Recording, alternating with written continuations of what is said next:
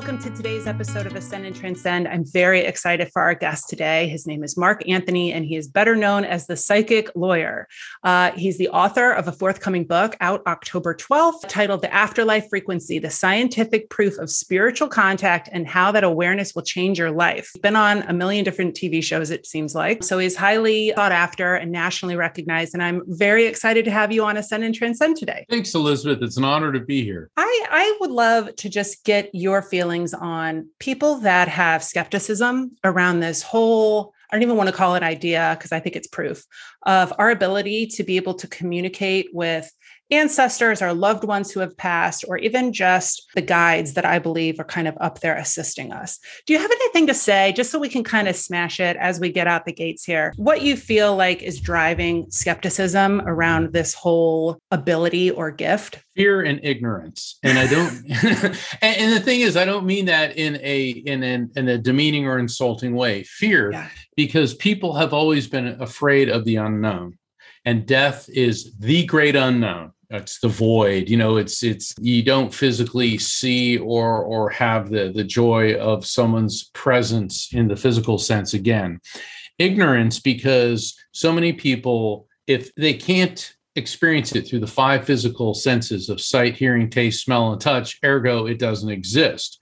Or they are following belief systems that create and instill fear. And I'm a big proponent of religion and in faith, but nothing that instills anger, bigotry, hatred, or violence. So I think that's what the problem is. And it's funny too, Elizabeth, because then there's the crowd that says, well, I believe in science, I'm a skeptic, and their mind is closed. That's not a skeptic. That's a cynic. A skeptic is an open-minded person who, when presented with proof, with facts, with evidence, will then believe. So that's pretty much my approach on the people who just outright reject it.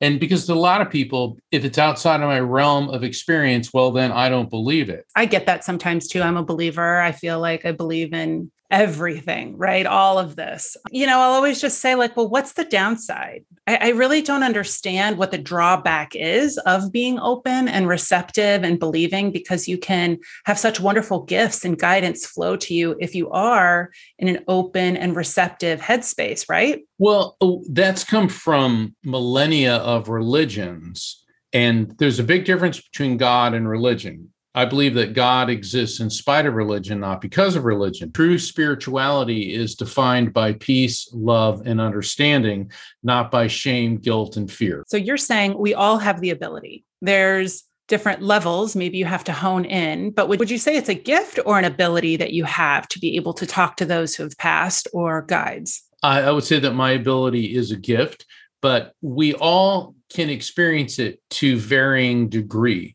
Some people are simply better at it than others. For example, Elizabeth, obviously you're a very physically fit person, and I bet you can swim, okay? But will you win a gold medal at the Olympics? And I bet you could play tennis, but are you going to beat Serena or Venus Williams on a tennis court? We're just simply all good at different things. And some people have more of a proclivity for this. And I explain this in my book, The Afterlife Frequency, how we all have the same physiology, and there's two areas in our body that are the psychic receptors, and they simply may be more developed in some people than they are in others. Can you tell us about those, where those areas are and how we make them a little bit more receptive? Absolutely. I love the title of this podcast because it's Ascend and Transcend. I mean, that's like right on the money for what I do. Okay. Women's intuition. Okay. So all you ladies out there that are listening, even though Elizabeth and I can't see you, if you've ever experienced women's intuition, raise your hand. All right. So all the women are going to raise their hand. All right. Guys. Now, if we put it like intuition for guys, you're going to get those. How about gut instinct? All right. Yeah. First responders, military personnel, and this applies to both genders, all have gutting instinct. That's because at the bottom of the rib cage is the solar plexus. For people who engage in yoga or are familiar with the 7 chakras in our body, well, 5,000 years ago, the Hindus discovered the chakras. There are 7 main chakras within our body, which the locations of which correspond with the 7 endocrine glands in our body. And the solar plexus chakra, which is most closely aligned with the pancreas, but the solar plexus is the second most complex bundle of nerves in the body outside of the cerebral cortex. And it has been referred to by scientists as the second brain. Well, that's why if you're a parent, all of a sudden you get this sick feeling in your stomach that maybe something has gone wrong with one of your children. That's because this is where we receive the vibration and the emotional and physical sensations and impulses. That is the gut feeling. The gut instinct is the most commonly experienced form of psychic activity. The second area in the body is the proverbial third eye chakra. Okay, the solar plexus is the yellow chakra. This is the indigo colored chakra. And about 4.5 to 5 inches behind the center of your forehead is a small and very mysterious gland, perhaps the most misunderstood organ in our body, the pineal gland. It's between the size of a grain of rice and a lima bean. Within it, calcite and magnetite crystals within the pineal gland. What was the first radio? Piece of quartz crystal, copper wire running low levels of electricity through it, tunes into frequency.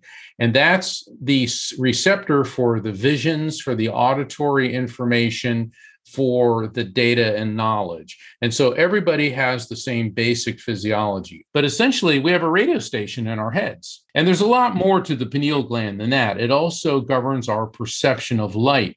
Not just physical, but I believe also spiritual. And think about it, Elizabeth, every spiritual teacher from 5,000 years ago in India through ancient Egypt, Greece, Rome, Native American spiritualists have described God as what? Light. People that have near-death experiences talk about leaving their body, have a floating sensation, going through a tunnel into light. And so light may be the way that we perceive the spiritual energy of the infinite intelligence, all source of creation, power, love, energy that we call God. It's interesting that you say light. This is a little off topic, but do you think that our guides, ancestors are trying to sometimes communicate with us through light here? I know that there's lots of different signs, but the frequency of electricity and light, I've had some wild experiences as so have a lot of my clients and a lot of my friends. And so I always wonder, are flickering lights, things like that, TV going on and off, should we chalk those up to just being, time to call the electrician?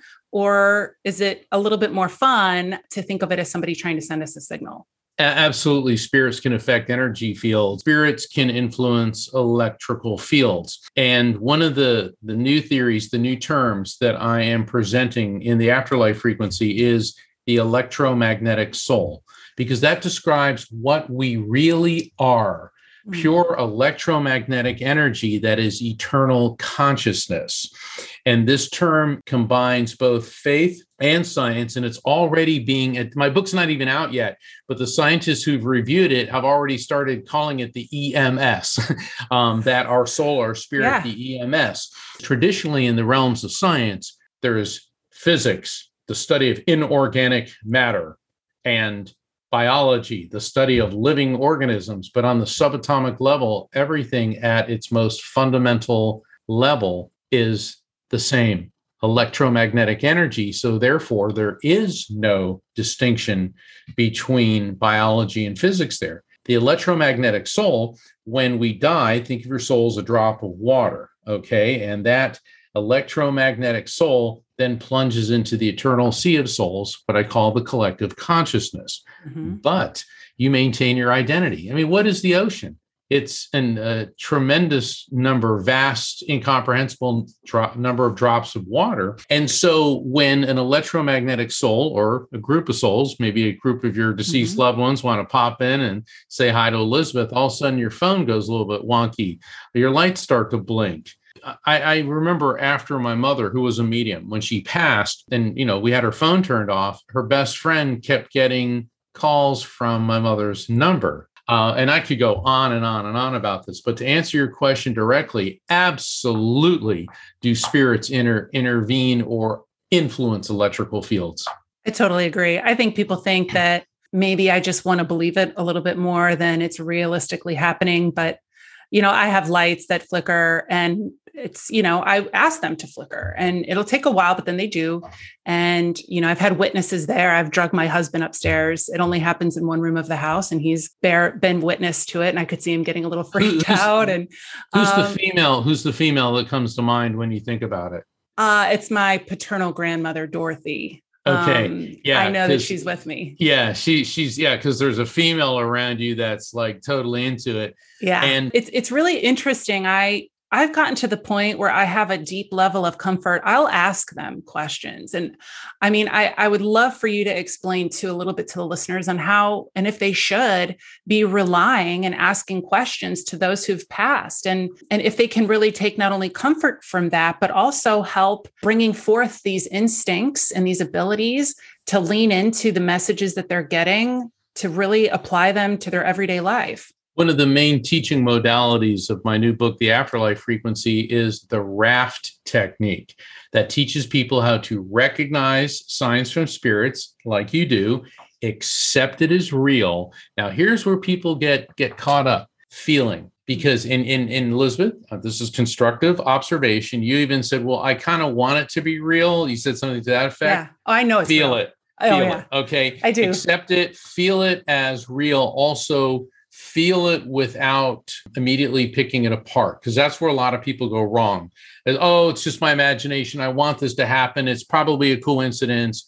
And so feelings where they stall out. But once you get past that, then you hit trust. Okay. You trust the message. When you see a sign from a spirit, you recognize it. They can come in many ways, maybe in a dream, maybe you'll smell a familiar scent, or you catch a glimpse out of your peripheral vision. And there's a reason why they appear in your peripheral vision. Or you are compelled to turn on the radio and there's that song that touches your heartstrings. So you recognize the signs, accept them as real, feel it without fear, and then trust the message. And you can know, and the other part of your question, you asked, well, should they be trusting these messages? This ties into something I said earlier. True spiritual messages are about love, healing, and resolution. Nothing spiritual is controlling, nothing spiritual, nothing from the light is negative. So when you get a message that resonates with you and brings you inner peace, joy, healing, inspiration, that's when you trust. That's when you know it. It's so interesting. I couldn't agree more. And I'm a full-on believer, but I always feel like I have to kind of like interject the possible counterpoint that our listeners might be thinking. And I was to the point where I was really having people come in. I needed them to validate it. And a really good friend of mine who's a medium said, quit trying to get people to validate, these experiences that you're having. They're not for them. They will have their own experiences along their journey in due time. So I think that's another really important piece, Mark, is that if you do feel like you're getting guidance or a sign, feel free. If you feel like you trust somebody and you want to share it with them, that's one thing, but it can also be really good just to hold those close to your heart, because you might invite some sort of doubt or skepticism. If somebody doesn't understand and they haven't experienced it, it can be very easy for them to come in and then plant these other seeds of, well, that was probably just the lights were flickering because you need a new bulb or this or that. So I've instead now gotten very private, although I'm sharing it on a podcast here, but like, I know my truth. And I know that when things come to me, they are meant for me. And I don't need somebody else to approve of them or validate them. Absolutely. Your collective of spirits, your guides, your loved ones in spirit, they're transmitting messages to you for your benefit. What you do with that is up to you. My situation's a bit different because, I go on TV, on podcasts like this, other radio shows. I go in front of audiences and I connect their loved ones in spirit. And, despite that, I remember I did an event. It was in Arizona. It was in Sedona, which is a great spiritual place and everybody needs to go. And it was like really, really coming together, everything that night. I was nailing it. I was getting names, dates, places, everything. And one woman who was a total skeptic, she said, well, that was all very vague. Okay. the lady standing next to her uncle, I said, there's a guy named Walter coming through who feels like he died from a stroke. She goes, oh my God, my Uncle Walter just died from a stroke. And he wants you to know this. And he said that you've got to start, I told her what vitamin she needs to be taking. She goes, that's what my doctor just said. All right. But the person sitting next to her, well, that's really vague. Really? I just fling out the name Walter, that you have a biotin deficiency, that somebody died of a stroke. The thing is, I wonder too, can you help us if we do want to ask for guidance on something? What's the best way about going to get into the frequency to be able to tune into the answers? I know that there's some other books. One that I happen to love is E Squared by Pam Grout about, asking the universe for signs, and then, really believing that your thoughts have power to manifest. I've always thought it was more divine things being planted from ancestors and guides. So I've asked to see certain things. Mine is an orange bus. I asked to see that within 24 hours when I want like a yes for something. Oh, I love it. And I see them like crazy. My children see them as well. But is that a good idea to kind of like have a set sign that is something that you can rely on when you have a question? Or is it better to just maybe get in a meditative place, ask a question, and then wait for those bodily chakra kind of feelings to come through? All of the above. You develop your own style, your own technique. You see, you want the validation, which is good. Okay, which is good because that is how they work with you. And even though energetically we're all receiving information the same way through a frequency alignment, the afterlife frequency aligning with our electromagnetic soul's frequency, that's the technical basis. But how we manifest it, how we process it, that's where we're individualized. And so if that's what works for you, absolutely do that. For other people going into the meditative state, meditation is always good. It's just good for you. Think of your consciousness like a blackboard, and you wake up in the morning and every thought, impulse, reaction, emotion, you're writing it all on this board. Well, by the, meditation, you get to erase all of that chatter and clatter and distraction and have one thought. Okay. And maybe that's connecting with your spirit guides or just asking for guidance. And then the other approach is don't try. Okay. Because when you start trying too hard, when you flood things with angst, or you're doing a reading with a medium and you say no to everything because you're jumping to conclusions, and also many of the things that spirits are transmitting may not yet have happened. So you're no.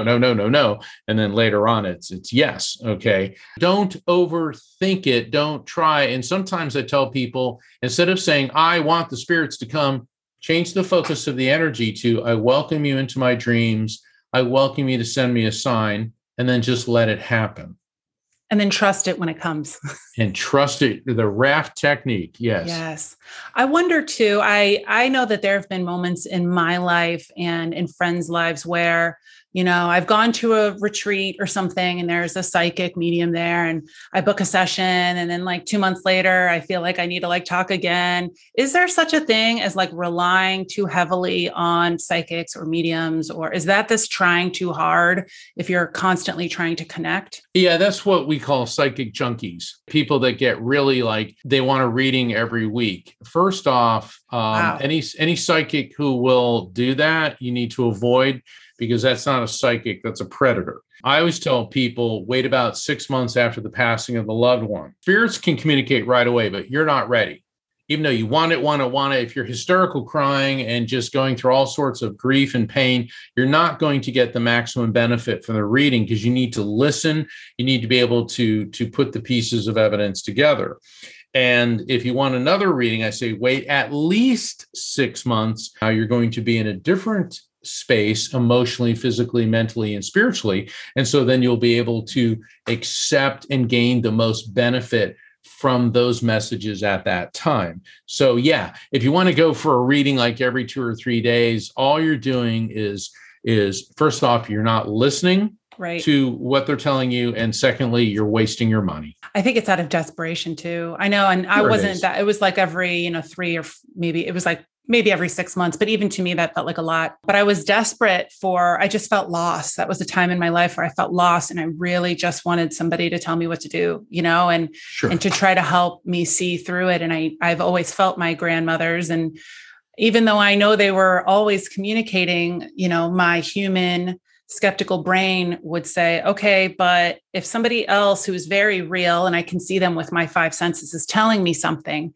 then it will be easier for me to accept. But a question that I've always really kind of wanted to ask is there a way that we can help people who have just had a loved one pass? I know, this happens frequently. And I always feel really cliche, but I'm like, well, you have a very powerful guardian angel up there. I really do feel like they're a heavy hitter for you then. Sure. Like I've had clients whose parents have died. And I'm like, well, just talk to them in meditation and ask. They're very powerful. They know you best. Yeah. They're going to be up here helping. And they really do. But is that the best thing, to kind of say, or is it true? Or do you have any advice on how to try to comfort people who've just lost somebody? I do. On my website, afterlifefrequency.com, there is a page called Grief Management. And there's several different coping strategies. And one thing that I encourage everybody to read, whether or not you just lost a loved one or not, is the 10 things to say to someone in grief and the 10 things not to say to someone in grief. Like, you can always have another child. Oh, you're young. You'll meet someone else. She lived a long time. They're in a better place. And the thing is, all of those statements are not meant to be cruel or malicious, but people who say them feel that they're being comforting. Don't tell a parent who lost a child that their child's in a better place, or someone who lost a spouse or significant other that, oh, well, you can find somebody else. The better things to say are, I'm so sorry for your loss. Mm-hmm. Sometimes just a hug will do. Or you can even say, I wish I knew what to say. My heart goes out to you. That's what people need to hear. Don't start they're around you and there's a spiritual entity. And that's because when I go to funerals, it's always very weird for me because the spirits they know that I can see them and they'll come right to me. But you don't go up to the family and go, oh, by the way, Bob just came and said blah, blah, blah, blah, blah. They're not ready for that just then. And maybe some people are, and some people may ask. But that's why I decided to put that page on my site. There's also coping techniques. Dealing with people who've lost loved ones, we have to be very careful not to hurt their feelings, especially when you think you're saying something healing and comforting. I think you just have to say something, even if it's, I don't know what to say. But I think the lack of saying things is what gets us in the most trouble, or even prefacing it with, I don't know if this is going to come out right, but I think when you get scared and you freeze up and you don't say anything, then that is when they can feel alone, kind of abandoned. So I was going to ask you as well, as far as, I think one of our last guests was a suicide prevention specialist, somebody who had struggled with it, had 2 suicide attempts. Mark Hennick, a wonderful guest. And I was wondering if you have any words of wisdom for parents or loved ones who have lost somebody to suicide. Do you see them coming through just as much as other angels? Absolutely. And see, when you say angels, this is my belief. Angels are a separate species. Mm-hmm. People do not become angels. Angels were never people. There's there's an infinite array of intelligent entities in spirit, and animals can communicate too, which is really a trip. But they aren't just gone. They don't just go to some different place than somebody who dies of natural causes. Energy is neither created nor destroyed, only transferred from one form to another. And people who die from suicide, we have to be very understanding of this, because these people believed that they were in a hellish reality from which there was no escape other than cessation of their own consciousness. All right. It's like the people on 9/11 when the Twin Towers were engulfed in flames who were jumping to their deaths. Mm-hmm. I remember, people we were watching this on television, and people were screaming, how could they do that? Well, they were faced with the choice: be incinerated, burned to death, which is, I don't even want to comprehend that amount of pain, or jump, which isn't, by any means fantastic, but it would be over really quickly. Psychologically, someone who dies from suicide is in the same predicament from their perspective. And the reason that religions, even the Buddhists say that, oh, bad karma, you'll come reincarnated as a duck, in a pit full of lions or something, I'm just being, right. Using an extreme example there. And Christians, Muslims say you're going to go to hell. But what it is, suicide hurts everyone around that person so badly that the religions come down very, very hard on it. Conversely, I never recommend anyone take their own life, because that sets off a whole karmic chain of events, because you hurt so many other people. You should always reach out to suicide hotlines, to your faith community. There are people there who care, trained professionals. But for those of you who've lost loved ones to suicide, they did not go to hell. First off, hell doesn't exist. Doesn't exist. Right. Hell's here on earth. Exactly. If you don't believe me, hop on a plane for Kabul, Afghanistan. Okay. Yeah. And I mean that, and be a woman or gay, right. or anything but whatever. But the thing is, I've done over 15,000 readings in my life, communicated with probably 250,000 spirits.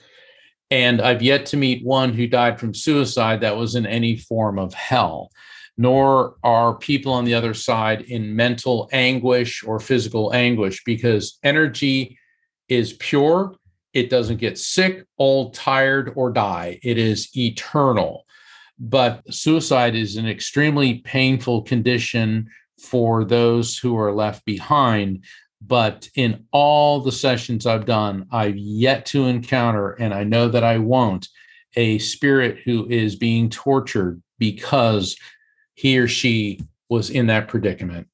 Yeah, I totally agree. And I know that you saying that, and from a credible place, hopefully that will get through to any listeners who still have doubts about that, or are still really struggling with that, if there is somebody in their life who died by suicide. But I just thought it was important to just kind of throw out there. I had a feeling it was going to be your answer, but I feel like we can never say it enough, because it really does. It affects all of us. My best friend, the best friend I ever had, died from suicide, and it touches all of us in some manner. Right. And it's important to realize that they are not condemned. I'm not going to say that there's not karmic repercussions, but on the other hand, I'm not God, and I'm not here, and nor are any of us, to sit in judgment of someone. And for those who've lost someone to suicide, it's how we react to it. That's the only thing that we have control over. So I know that we don't know, because we have not died. At least we probably can't remember the last time we died. Do you have a theory of what happens after we die, or have you gotten any insights from those who have passed on the other side? Our soul is pure electromagnetic energy. That's why I came up with the term the electromagnetic soul. So think of your soul as a drop of water. Think of your brain as a computer hard drive. And when the hard drive crashes, you are the programs, you're the data. And so you get uploaded to the cloud, okay, or Dropbox, depending on what religion. No, but the thing is, okay, so the brain is an organ that's part of the body, and it's for formatting. Neuroscience is a study of the human brain, and neuroscientists cannot understand how the brain creates consciousness, because it doesn't. It merely hosts it, while the electromagnetic soul is in the body. So then when we die, we immediately transfer to another frequency. And what's fascinating about near-death experiences, so essentially we live in AM radio, the afterlife frequency is FM radio, and we are transferring from AM to FM.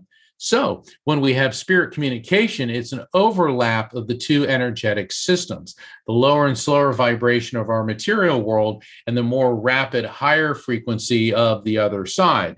And so when we transfer to that, what's really fascinating, a near-death experience is like you're tethered to your body by a cosmic rubber band, and you just touch the afterlife frequency, and then wham, you come back.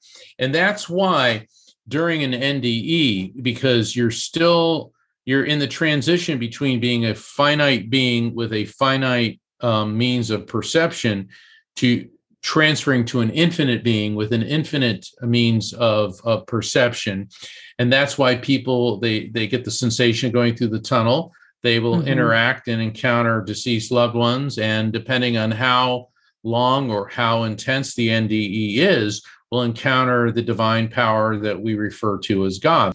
And so when you come back, that's why people see, since we're still in that transitional period. So a lot of people say, I saw Jesus. It's because we're not quite an infinite consciousness yet. Right. So that we're interpreting infinity on the basis of our cultural references. That's why Hindus never see Christ.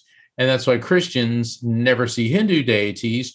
We see the anthropomorphic finite version of our interface with eternity. And I'm not saying Jesus doesn't exist. And for our Hindu brothers and sisters, I'm not saying that Shiva or Vishnu doesn't exist. What I'm saying is that that is part of the transition from finite to infinite consciousness and how we're relating to that. So until the rubber band launches you, you're never going to. And if the rubber band snaps, it goes from being an NDE to a DE. Right. And then you're part of the collective consciousness. Because I've had a lot of people say, well, does God exist? And it's like, oh, yeah.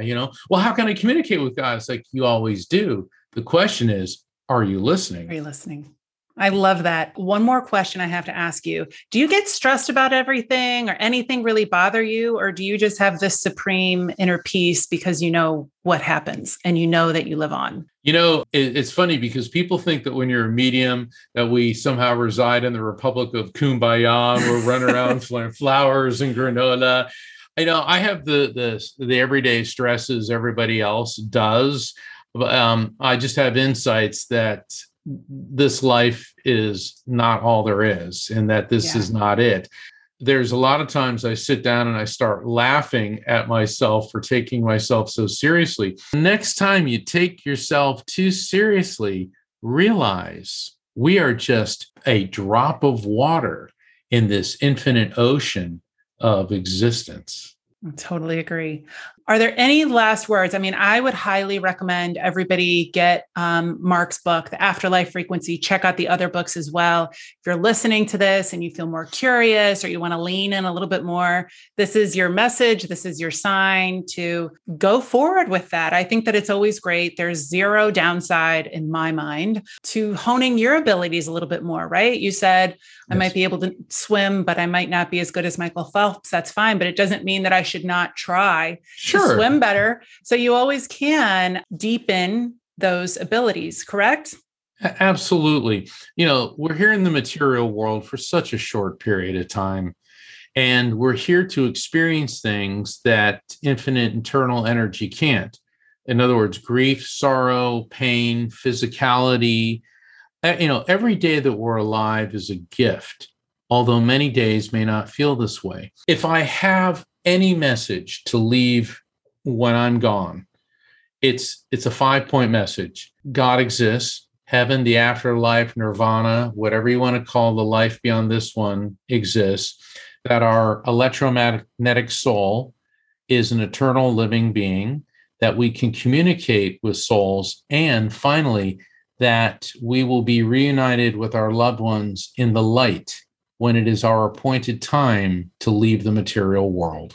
Thank you so much for sharing your gift, your abilities, your positivity, and your hopeful, wonderful insights and attitude with our listeners today.